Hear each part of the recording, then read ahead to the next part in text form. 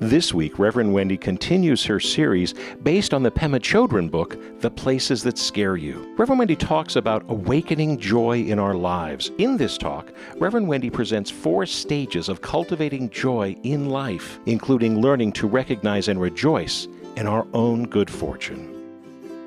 We have been exploring together for a few weeks now some of the teachings based in Pema Chodron's book, The Places That Scare You. The Places That Scare You. And today we want to look at this idea of awakening joy in ourselves and how we might cultivate a greater capacity to intend joy to be awakened in others as well. There's no question, we're all in agreement, I think, that we are living in challenging times. But did you know that you signed up for these times?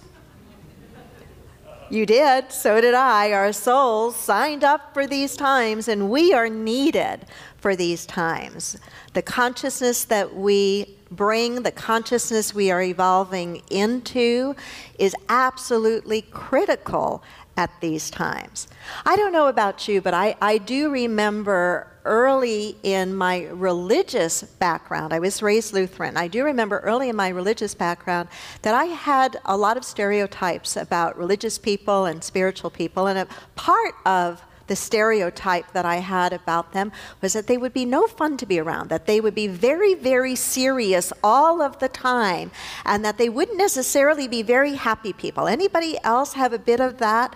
In fact, it's a shame I'm wearing all black today, but I thought that must be why, the nuns wore all black and the ministers wore all black because, they just didn't express any creativity or any sense of joy. And yet, joy is a spiritual quality. Happiness is a situational experience. Think about that. Happiness really is a situational experience. There's nothing wrong with being happy because situations are to your choosing or pleasing. I mean, Disney created Disneyland, the happiest place on earth, to create a situational experience of happiness.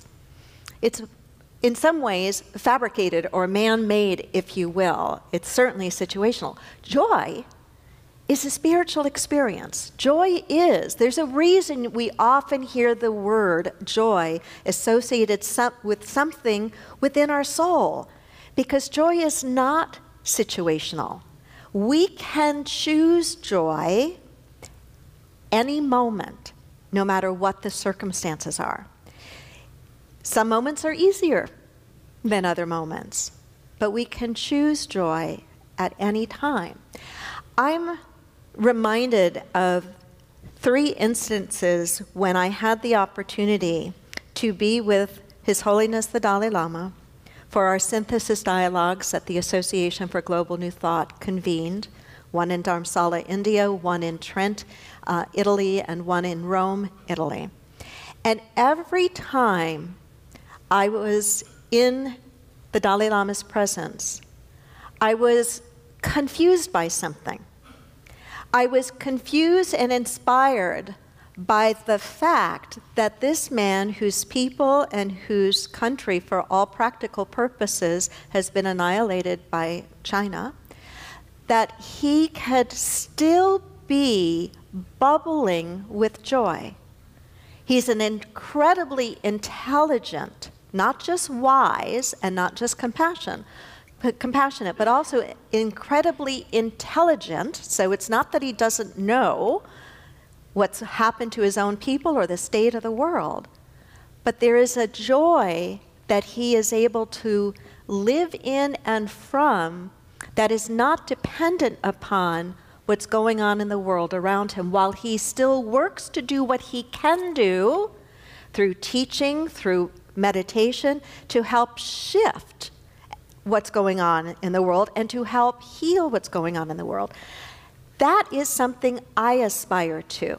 I want to live in a state of joy, connected with the spark of the divine within me, and no matter what is happening around me, to be able to feel that connection, to feel that aliveness, to feel that wakefulness, that I might be able to see things more clearly. And in seeing things more clearly, be able to bring forth some healing and some insight. I shared with you when we began this series that the goal of this series is to awaken our hearts, that we might do that very thing, that we might see more clearly. And so, as I've said, I think there is a subtle difference, but an important difference between happiness and joy. Happiness, situational; joy, something that we choose. I want to read a piece to you from James Baraz, the founding teacher of Spirit Rock. He writes that joy comes in many different flavors. For some, it's an energetic radiance. For others, it's a quiet feeling of connection. Think about what joy feels like inside of you. For some, the quality and the experience of joy bubbles forth in such a way, it's as if it just oozes out of the person's eyes and face and smile and energy in almost a palpable way. I know I've been with people who just exude that kind of joy, and it's very, very strong, and it's beautiful, and it awakens some of that in me. I've also been with people whose joy is a bit more quiet, but it's still there and you can still feel it. So when I talk about cultivating this experience of joy, let your definition and your understanding of it be broad. It's not necessarily this happy-go-lucky, everybody goes, oh my God, that person's on fire with joy. It can be a very quiet and yet very real experience that bubbles up from within, from your very soul, in which you know that you are connected and a part of something greater. And that something greater nourishes you and nurtures you and feeds you. Joy comes in many different flavors. For some, it's an energetic radiance. For others, it's a quiet feeling of connection. We each have our own way of expressing this joy, of expressing this state of well-being. We do not have to create joy. It is an innate quality already within us, however hidden or dormant it may be. As innocent babies, we all have a natural joy. We all can still squeal with delight given the right circumstances. If you ever feel down, if you ever feel like you've lost that experience of joy, you can go Google joy and find the most adorable YouTube videos of little babies absolutely in a state of pure delight and joy. And I challenge you, I dare you to not be captivated by it. How many of you have ever done that? How many of you have ever seen some of these I'm talking about, right? And that's not a manufactured thing. It's a natural thing. It's natural for us to feel joy, and in the feeling of joy, to be more alive. Jesus said, I came that you should have life and struggle through every bit of it. No, he didn't say that. I came that you should have life and ram it down everyone's throat to believe like I do. I came that you should have life and have it abundantly. You know, abundantly. Do you think he was talking about stuff? Do you think he was talking about stuff? He wasn't talking about stuff. He wasn't talking about stuff. An abundant life is a full life. It's a joyful life. It's a life of wholeness, a life of aliveness, a life of connection.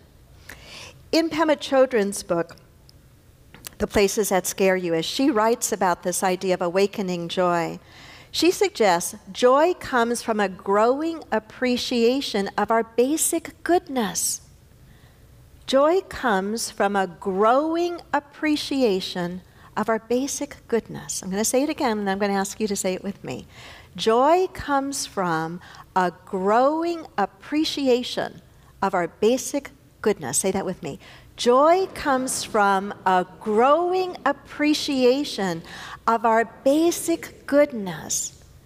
Close your eyes for a moment and place your hand on your heart. And just quietly say these words to and about yourself. Joy comes from my growing appreciation of my basic goodness. joy comes from a growing appreciation of my basic goodness. So there's a balancing in this idea of a growing appreciation of our basic goodness. You know, there's a connection between mindfulness and appreciation. It is far easier to move into an experience of appreciation when we are mindfully present in this moment. I was listening to a TED Talk, I think it was on the NPR radio hour yesterday, and a Buddhist mindfulness teacher was talking about how it's been researched that about 47% of what we think is not at all connected with the present moment.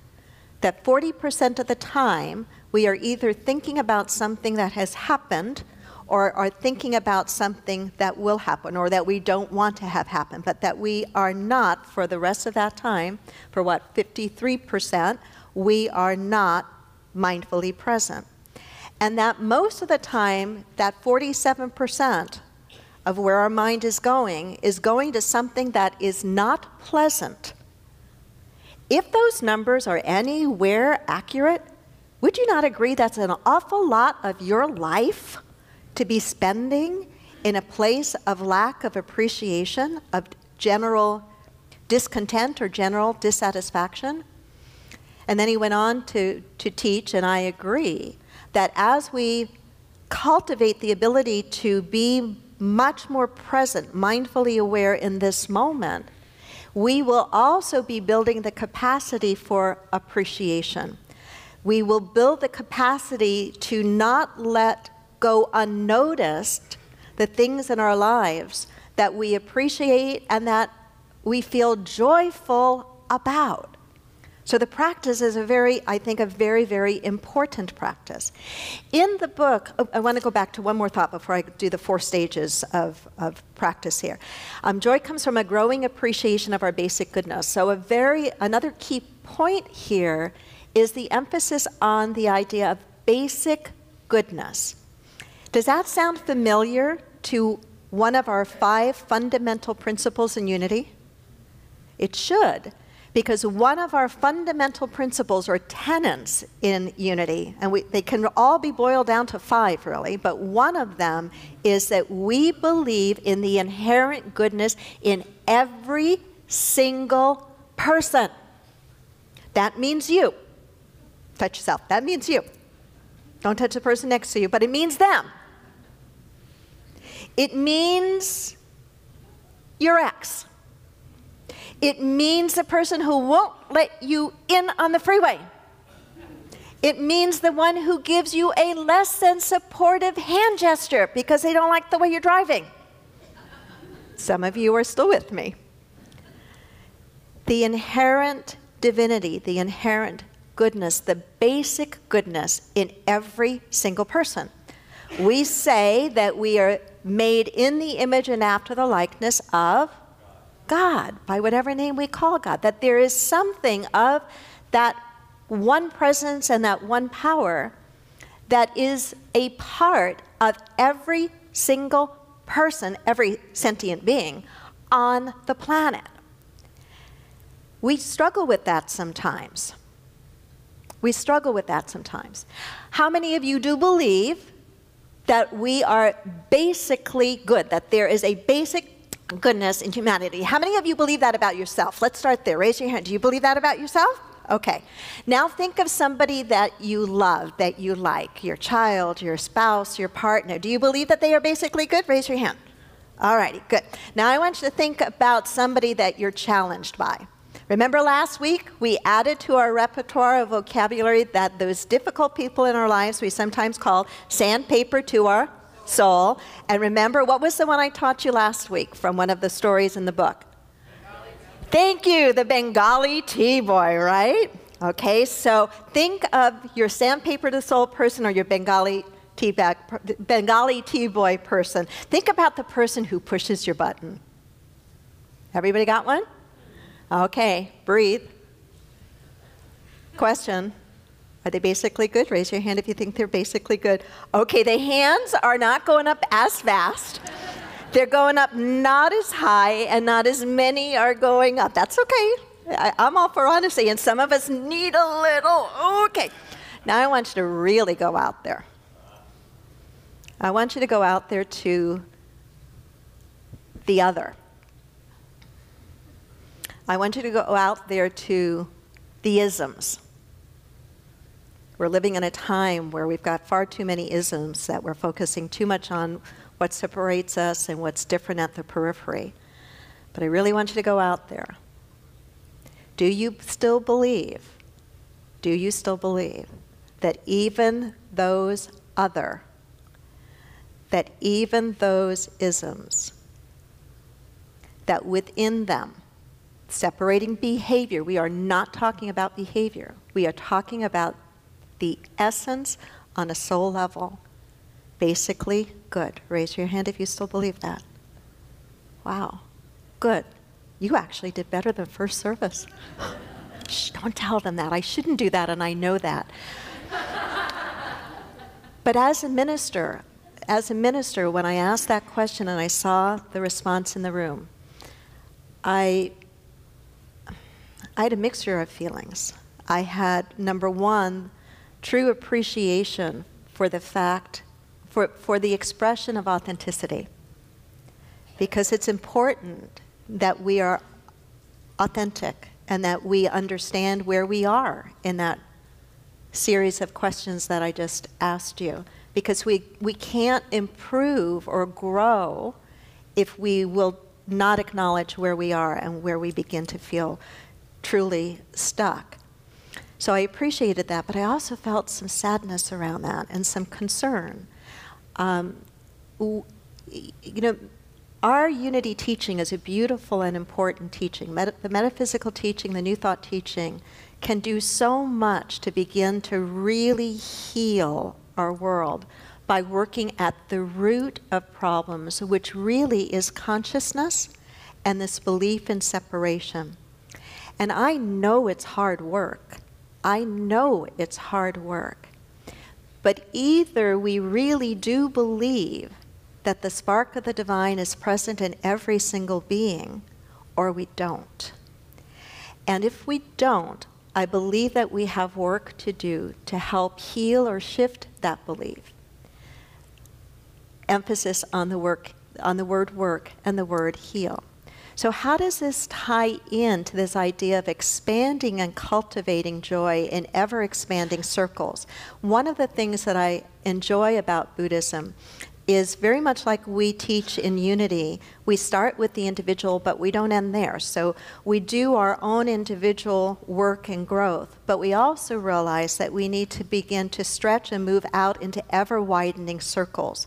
That we really do need the Bengali tea boys in our life and the sandpaper, the soul people in our lives, so that we can grow and evolve as spiritual beings.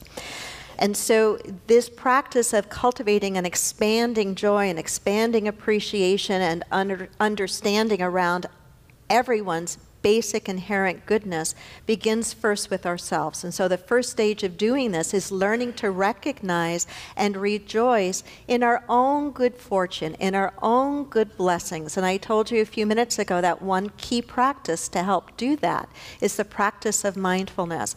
That while we are mindfully present and training ourselves to be right here, aware of whatever it is that we are doing, we will find that we can naturally feel appreciation and joy. So when you're doing a mundane, routine kind of task that you don't necessarily like and you let your mind wander in all these other directions, begin to pull it back into the very experience of what you are doing and begin to invite yourself to look for or be aware of one delightful piece in that, whatever that may be. Whatever that may be. So the first stage is the idea of recognizing and rejoicing in our own good fortune so that the good things that are there, we're aware of. Because there's so much more good in our lives, in my life, in your life, than we are paying attention to. Would you not agree with that? Okay. The second stage that Pema suggests in learning to rejoice is to think of a loved one and appreciate his or her good fortune. So I want you to think about a loved one, your spouse, your partner, your child, your parent, a loved one who's just received some really good news, and they're sharing it with you. Maybe their good news is they got a new job, or they got a promotion, or they won the lottery, or they've fallen in love. All things you've been hoping for and treasure mapping for and wanting, and it hasn't happened to you. Can you share and rejoice in their joy? Can you open your heart and just feel so happy for them? Can you do that? What happens inside of you when you do that? Even though it's not your thing that's happened, it's their good fortune that's happened, but what happens inside of you when you step in and celebrate and rejoice with them? What does your energy go up and out, or does it do this? Up and out. Do you believe that the universe responds at all to your energetic vibration? Do you? Oh, you got to be much stronger than that. Do you believe that? Okay. If you don't, I don't know why you're in unity. I mean, it's one of the other core things we teach and believe. So yes. So even when it's not our quote-unquote good fortune, the practice of just feeling joy for that person helps us to expand our capacity for joy and to change our own energetic vibrational level. The third stage, by now you're catching on to this, the third stage is to practice, Pema says, is to practice with those. I love how she introduces yet another concept. So mine that I introduce is sandpaper to the soul, Bengali tea boy. Here's a new one she introduces. We practice with those less dear to us. Isn't that great? Say that with me. We practice with those less dear to us. Again, we practice with those less dear to us. Does anybody have someone in their life who is less dear to them? All of us do. We all do. I mean, we all have people that it's easy for us to just love being with and rejoice in their good fortune and be there to support them when things aren't going well.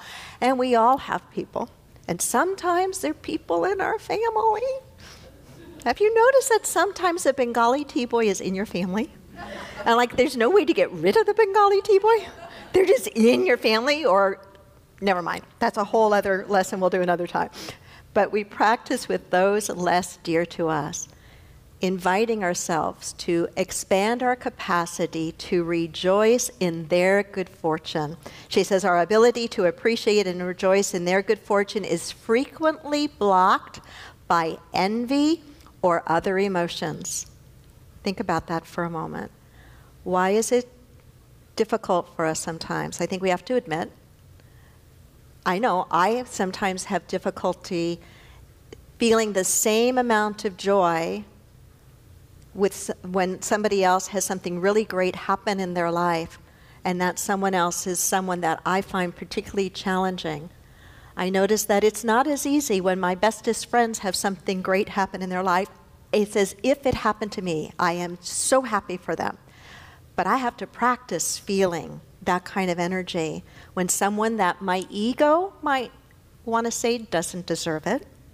Does that ever happen to you? Or that sour grapes, or that feeling of they don't really deserve it, or I wonder if they really got it fairly, or, well, it's just because of, it doesn't matter what it is. It doesn't matter what, but the willingness to pay attention to the story. This is another place where we get to grow, to when we notice that we are shutting down, when we notice that it's extremely difficult for us to feel that same joy. Will we be spiritually rigorous enough and spiritually courageous enough to ask some deeper questions of ourselves? Why is this so difficult for me? What is it that I am telling myself? It could be that it's triggering a feeling of lack, right? They got something, they're doing great, I'm struggling, I feel like I'm working as hard, but it's not showing up in my life in the same way. What's beneath that could be, would you not agree? What's beneath that could be a feeling of lack. So being willing to pause, being willing to notice when we shut down our capacity to feel joy for another, to ask why. And the beauty of that is we will be peeling back some of our own layers of our own stuff that we can work through, and when we work through, we're done with it. We're done with it, and we free ourselves up to move forward. And the last stage is practicing with really difficult people. So remember we talked last week, you don't start with the most challenging person. So if you find it even difficult to step into a joyful response when a loved one is having great good fortune, and you notice that you begin to shut down or you begin to tell yourself a story, then start there. Your soul knows that there are these other levels. Start with what's up for you. And as you learn to, and as I learn to get better with whatever circle I'm currently working in, or whatever stage I'm currently working in, then I'm building the muscle and the spiritual internal strength to go to that next level. And so we know that difficult teachers are necessary, difficult people are necessary in our lives to help propel us to the next level of growth. I want to close with a reading from Pema on this. Difficult people are, as usual, our greatest teachers. Aspiring to rejoice in their good fortune is a good opportunity to investigate our reactions and our strategies. How do we react to their good luck? How do we react to their good health, their good news? With envy? Just notice if that's what comes up. With anger? With fear? What is our strategy for moving away from what we feel? Remember, we often will close down when we're experiencing feelings that we don't like. And what our practice needs to be is to lean into those feelings so we begin to understand what those feelings are really about and what's beneath them. So what is our strategy for moving away from what we feel? Revenge, self-denigration. What stories do we tell ourselves? She's a snob, I'm a failure. These reactions, strategies, and storylines are what cocoons and prison walls are made of.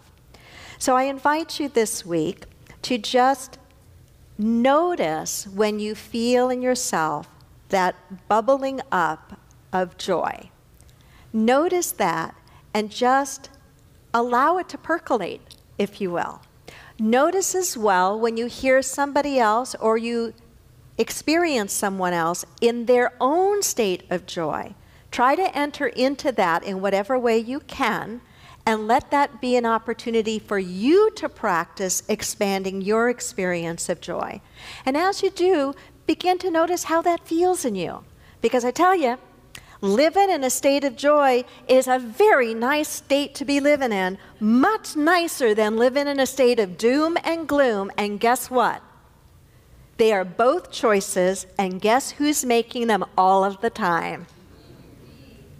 Point to yourself, because we are making them all of the time. Namaste and God bless. Thanks for listening. Sunday services at 9 and 11 a.m. Inclusivity. It's worth the drive. Subscribe to our podcasts and download our free app for instant access to a wealth of spiritual teachings, services, and events.